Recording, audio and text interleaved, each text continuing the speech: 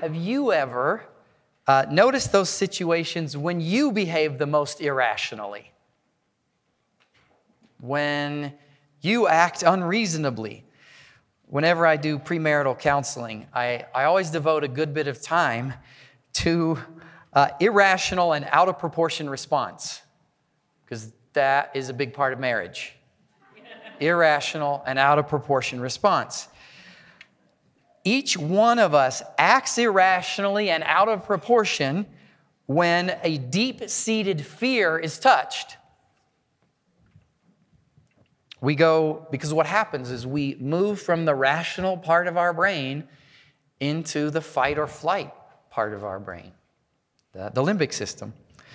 So we go into fight or flight brain, and so if it seems like we're acting irrationally, it's because we are functioning in a survival state in that moment.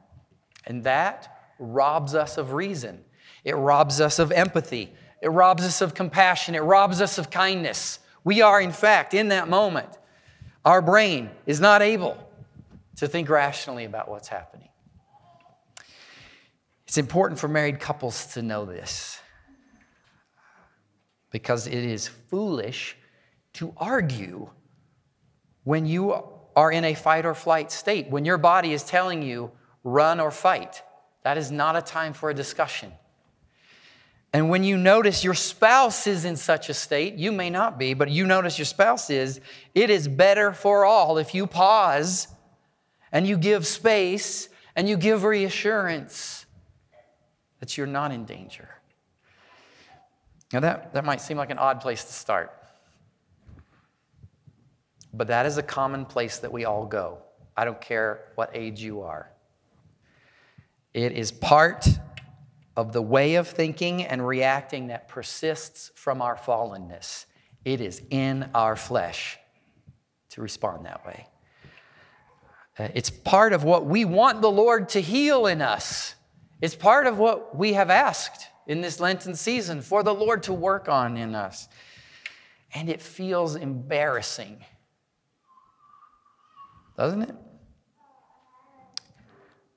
I am embarrassed to admit, but I do admit that I can and I do sometimes become immediately irrational and think like a chimpanzee. I feel shame, and it is the right kind of shame. I rightly feel shame that Brooke can say something perfectly true. Brooke is my wife. She can say something perfectly true. She can say it in a certain tone that I respond by suddenly raising my voice to intimidate her. I do that. And it is sin. It is sin. And this is death in my flesh, waging war against the law of my mind. Death in my flesh, waging war against the good that I would do. This thing that we all know about, and we all do, it happens when we're afraid. When we are afraid. So what does the Lord say to us about this? As we're continuing through the Lenten season to listen to questions that God asks, what does He ask? What does He say about our fear? This part of our fallen flesh that wages war against the us that He has renewed. What does He say about that? Well, the disciples were often afraid. And with good reason they were afraid. In fact, if we look at the disciples' lives as a whole, the apostles all suffered pretty extremely. All but one that we know of died a violent, untimely death. And the one that didn't suffered in exile, alone, exposed to the elements. All because they were faithful. Before those deaths, they suffered the extremities. They suffered beatings, shipwrecks, hunger, thirst, exposure, sleepless nights, exhaustion, hatred, persecution, the loss of everything, every possession. The apostles. And they suffered the constant assault of evil spiritual forces. So how did the Lord prepare them for that? These situations of very real fear. Well, if the gospel accounts are any indication, all these disciples seem to have been really impacted by a certain event on this score that happened on the Sea of Galilee. If you have your Bible, look in Mark 4, chapter 4, verses 35 and following. In that setting, what had happened was Jesus had been preaching to a big crowd. He'd been healing. He'd been demonstrating power and authority. He'd been making clear he is the anointed one, the promised Christ, full of the power of God. And he told some parables about his kingdom. He had told how those who are part of his kingdom will receive his words. That if you are part of his kingdom, his words will find a home in you. And that's faith. To trust, to receive the words of God, that's faith. And the kingdom received will sprout and grow in them. That was the continuous message of these parables. The kingdom received sprouts and grows. And that's how his kingdom appears, from within. That's what he was teaching. And then he was tired. And Mark 4:35, then he said to them, "Let us go across to the other side." And leaving the crowd, they took him with them in the boat, just as he was. Just as he was, as in tired, worn out from extending himself. And they set out across the sea. This is one of the moments, it doesn't happen a lot in the Gospels, where a specific time of day is given. It's towards sunset. So as they're moving across the lake, bring it up in your mind. The sun begins to set. The sun twinkling on the sea. And Jesus fell asleep on a cushion in the stern. That's the back of the boat. There's a bench in the back of the boat, and there's a cushion there. And then it hit. A great windstorm, Mark tells us. The Sea of Galilee is a dangerous place. It sits down in a basin. Pull up Google Earth. You can see this. It sits in a basin. On the east side, there's a line of cliffs, a line of hills. On the west side, and the west side is the direction that the wind comes from. It comes from the Mediterranean. These are sea breezes. When a high-pressure system, we can see this out if you go to the Oahes. When there's a high-pressure system, it forces the winds down into those gorges. It tunnels them. And so whatever winds are in the atmosphere get pushed, and then poof, they burst out through the gorges onto the Sea of Galilee.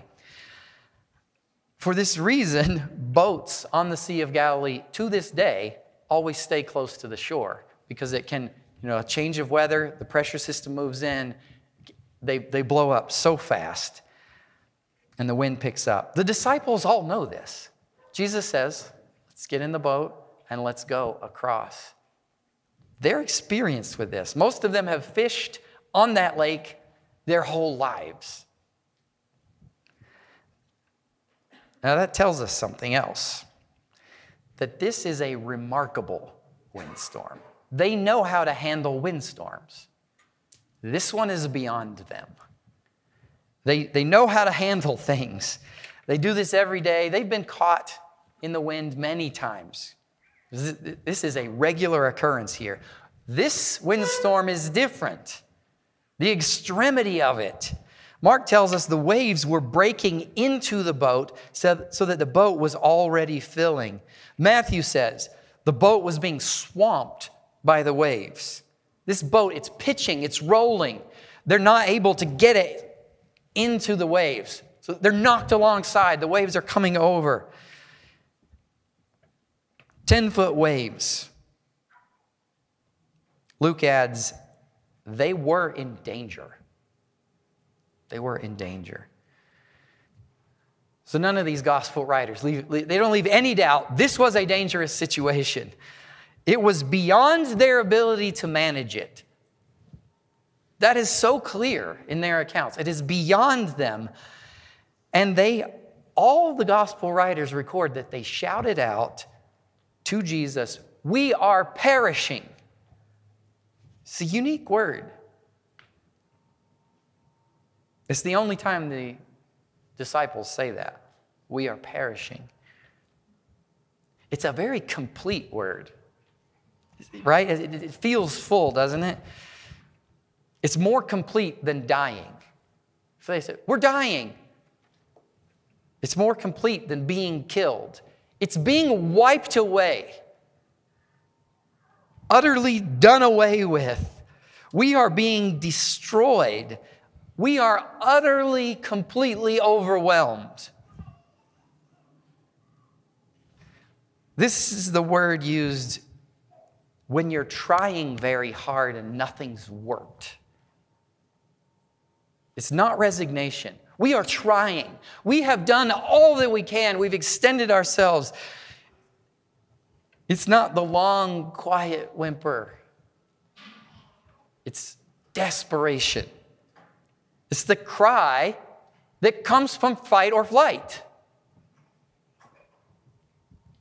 Somewhere in the midst of fight or flight, I am perishing. I'm overwhelmed. I'm being destroyed. You know it. You know it. That feeling. There is nothing I can do, and I am trying to do it. Mark reveals another part of this fear. He records that the disciples woke Jesus up, and they said, "Teacher, don't you care that we are perishing? Don't you care that we are perishing?" There's a note of accusation in it. Okay? Don't you care? It's hard to tell what their accusation is exactly. They could be saying, "Why don't you share this terror with us? How can you sleep? Why don't you're our guy." Or it could be, "Why don't you ask the Father to save us? You've just been showing all the power that you have. You can heal people that are on the edge of death. We're on the edge of death. Why don't you do something?"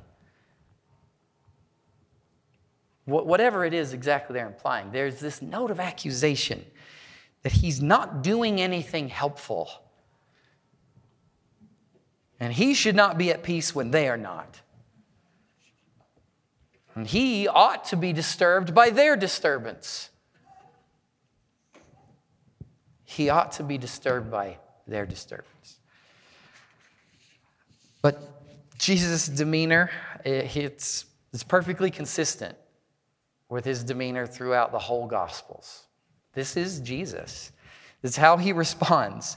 He is fundamentally undisturbed by every assault, every accusation, every situation, until he comes to the eve of his death on the cross. Because his primary, pervasive concern, the thing that shapes everything he does and how he thinks, is the will and the plan of God, his Father. And he rests in the will of the Father. He has perfect peace in the will of the Father as people are shouting in his face. He's in the will of the Father. That is the opposite of our tendency. Fair? Because we have a will and a plan of our own. We have desired outcomes. We have a vision for ourselves. We have a plan for life. We have a growth trajectory from one degree of happiness to another, more and more awesomeness of me, more and more me in the world. And this is the essential war within us. Our will and plan, shaped by the desires of the flesh, shaped by the values of the fallen order that we grow up in and speak to us all the time. These are tenaciously set against the will and the plan of God. The will and the plan of God that He has, in fact, set deep within our hearts. If His Spirit has come to you, He has set His plan deep within your heart, and it's sown there like seeds. Seeds in your heart. His will is there. His will is there nudging. The will of God inclining us to eternal things. This is the law of the good law that Paul talks about in Romans 7. The good law of our mind that He's put within us. And yet the desires of the flesh crowd in to choke it out. There's a fear in our flesh that if the desires of God are allowed to sprout, if the desires of God are allowed to grow, if His plan is allowed to grow in us, the kingdom of God is allowed to grow in us, then our plans will perish. That dream that I had for myself will perish. We might be shown to be incompetent. I might be shown to be small. His plan may be that you won't get what you hoped for, that you won't get what you have put money away for, or that you have spent money for, that you've poured your energy into, that you've schemed for, that maybe you have even suffered for or compromised for. You made sacrifices for this. And so, when situations arise, and when people and relationships arise that threaten us and make us feel desperately afraid for the survival of our plan, the survival of ourself, the fleshly self, our self-image, our will, and our plan, we become afraid.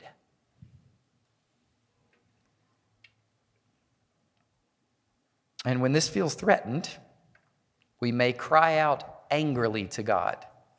Like the disciples there, don't you care that I'm perishing? Don't you care? You can do anything. Don't you care? You're supposed to love me. You're supposed to be this great, kind God. But I'm being overwhelmed, and you're asleep. You're asleep on the cushion, comfortable in the heavenlies. Don't you care? Those disciples are very relatable. And then he says to the wind and the waves, peace, be still. And there was a great calm. Jesus shared his peace. He shares his peace because out of him flowed not just authority, not just command, not just power, but it was an authority that establishes peace.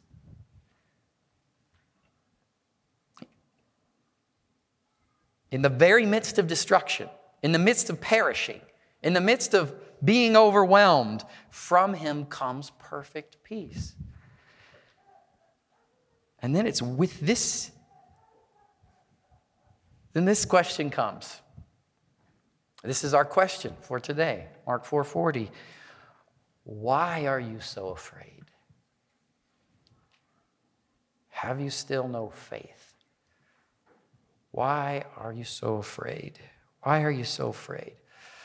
Well, obviously, it's because we're in a dangerous situation. And you don't seem to care. That's our response, right? But then the second question comes. have you still no faith? And that second one, have you still no faith, it pushes the first one. Why are you still afraid?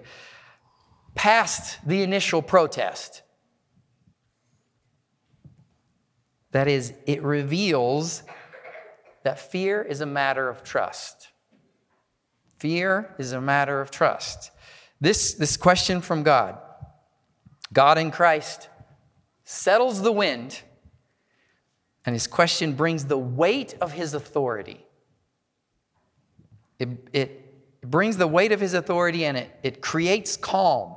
Why are you so afraid? Like the wind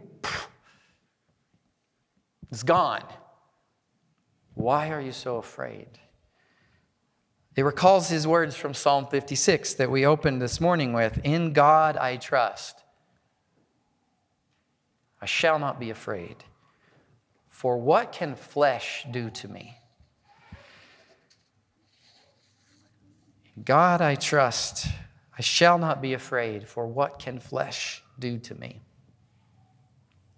I have sometimes been irritated by that. You? That psalm. What can flesh do to me?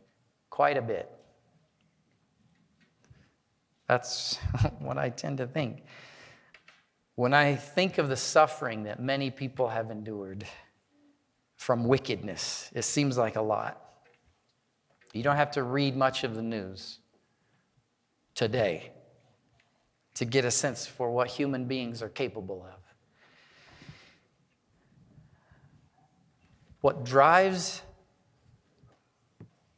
this fear of our fallen flesh is death. We're afraid of death.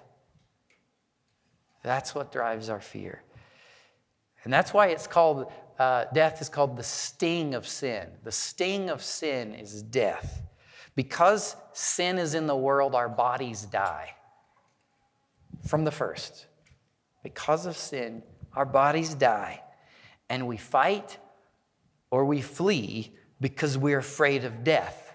Even when it's irrational. Even when we're not actually being threatened by death. The sin brings to us this fear of death. But we know sometimes it is rational. What can flesh do to me?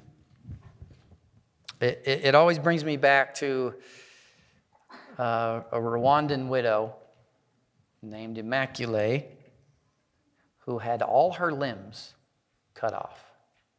This is someone we know. She had all her limbs cut off and was left for dead. And yet she survived. That's what flesh can do. What can flesh do to me? That. And we're afraid of that. That in all its other forms. Or that somehow someone's words might do the same thing to our heart. Chop it up. And we're afraid of perishing. But then, the Lord gently, when I'm troubled by that, the Lord reminds me, it is Him who's speaking this. It's Him.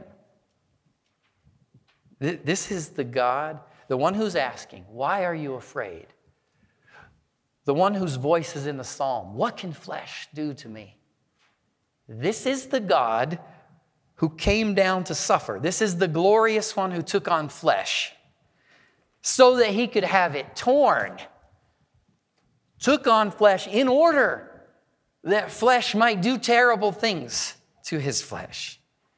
So that He could indeed be completely overwhelmed, stricken, wiped away. That's the God who says this. It's this God who understands the very depths of darkness, who personally took into Himself every evil of the world as He suffered for us in the grave. experienced, in some sense, everything that flesh can do. It's this God who asks, why are you so afraid?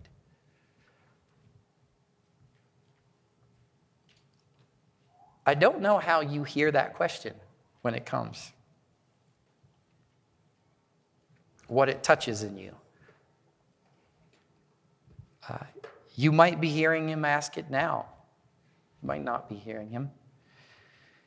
But he will ask it of you, and he'll ask it again in days to come. Why are you so afraid? And you'll know it's him. You'll know it's his voice, because it does in the soul what his voice did on the seas. When God says, why are you so afraid? It's the voice of peace that brings the calm. When he speaks, he calms. It doesn't mean the circumstances will change. Because the fallen order might go right on swirling. The situation that's overwhelming might just continue. Our enemies may continue to seek your destruction. But the will and the plan of God will win out in that moment when he asks it. That war within us, the will and the plan will win out over you trying to choke it out and stay in control. His voice has that effect. The end of Psalm 56 expresses what God offers in exchange for fear.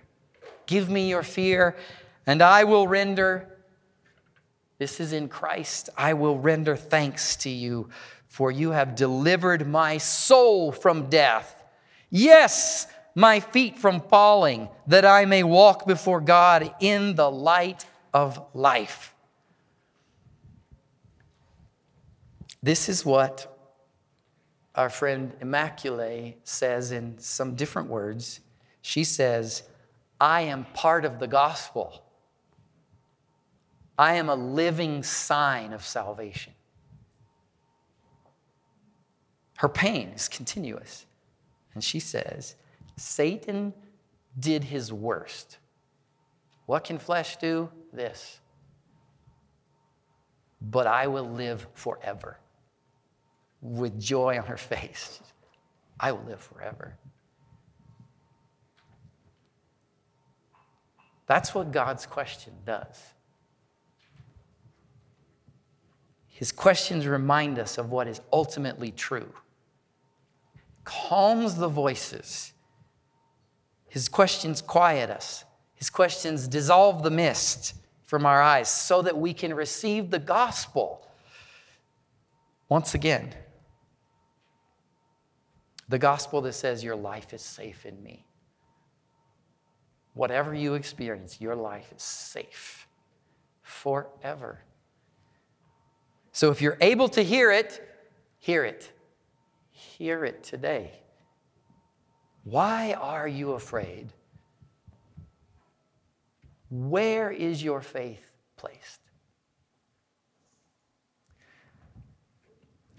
Lord, we are astonished at you.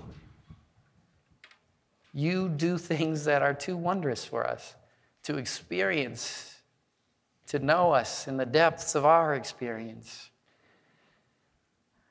and to offer mercy. We thank you.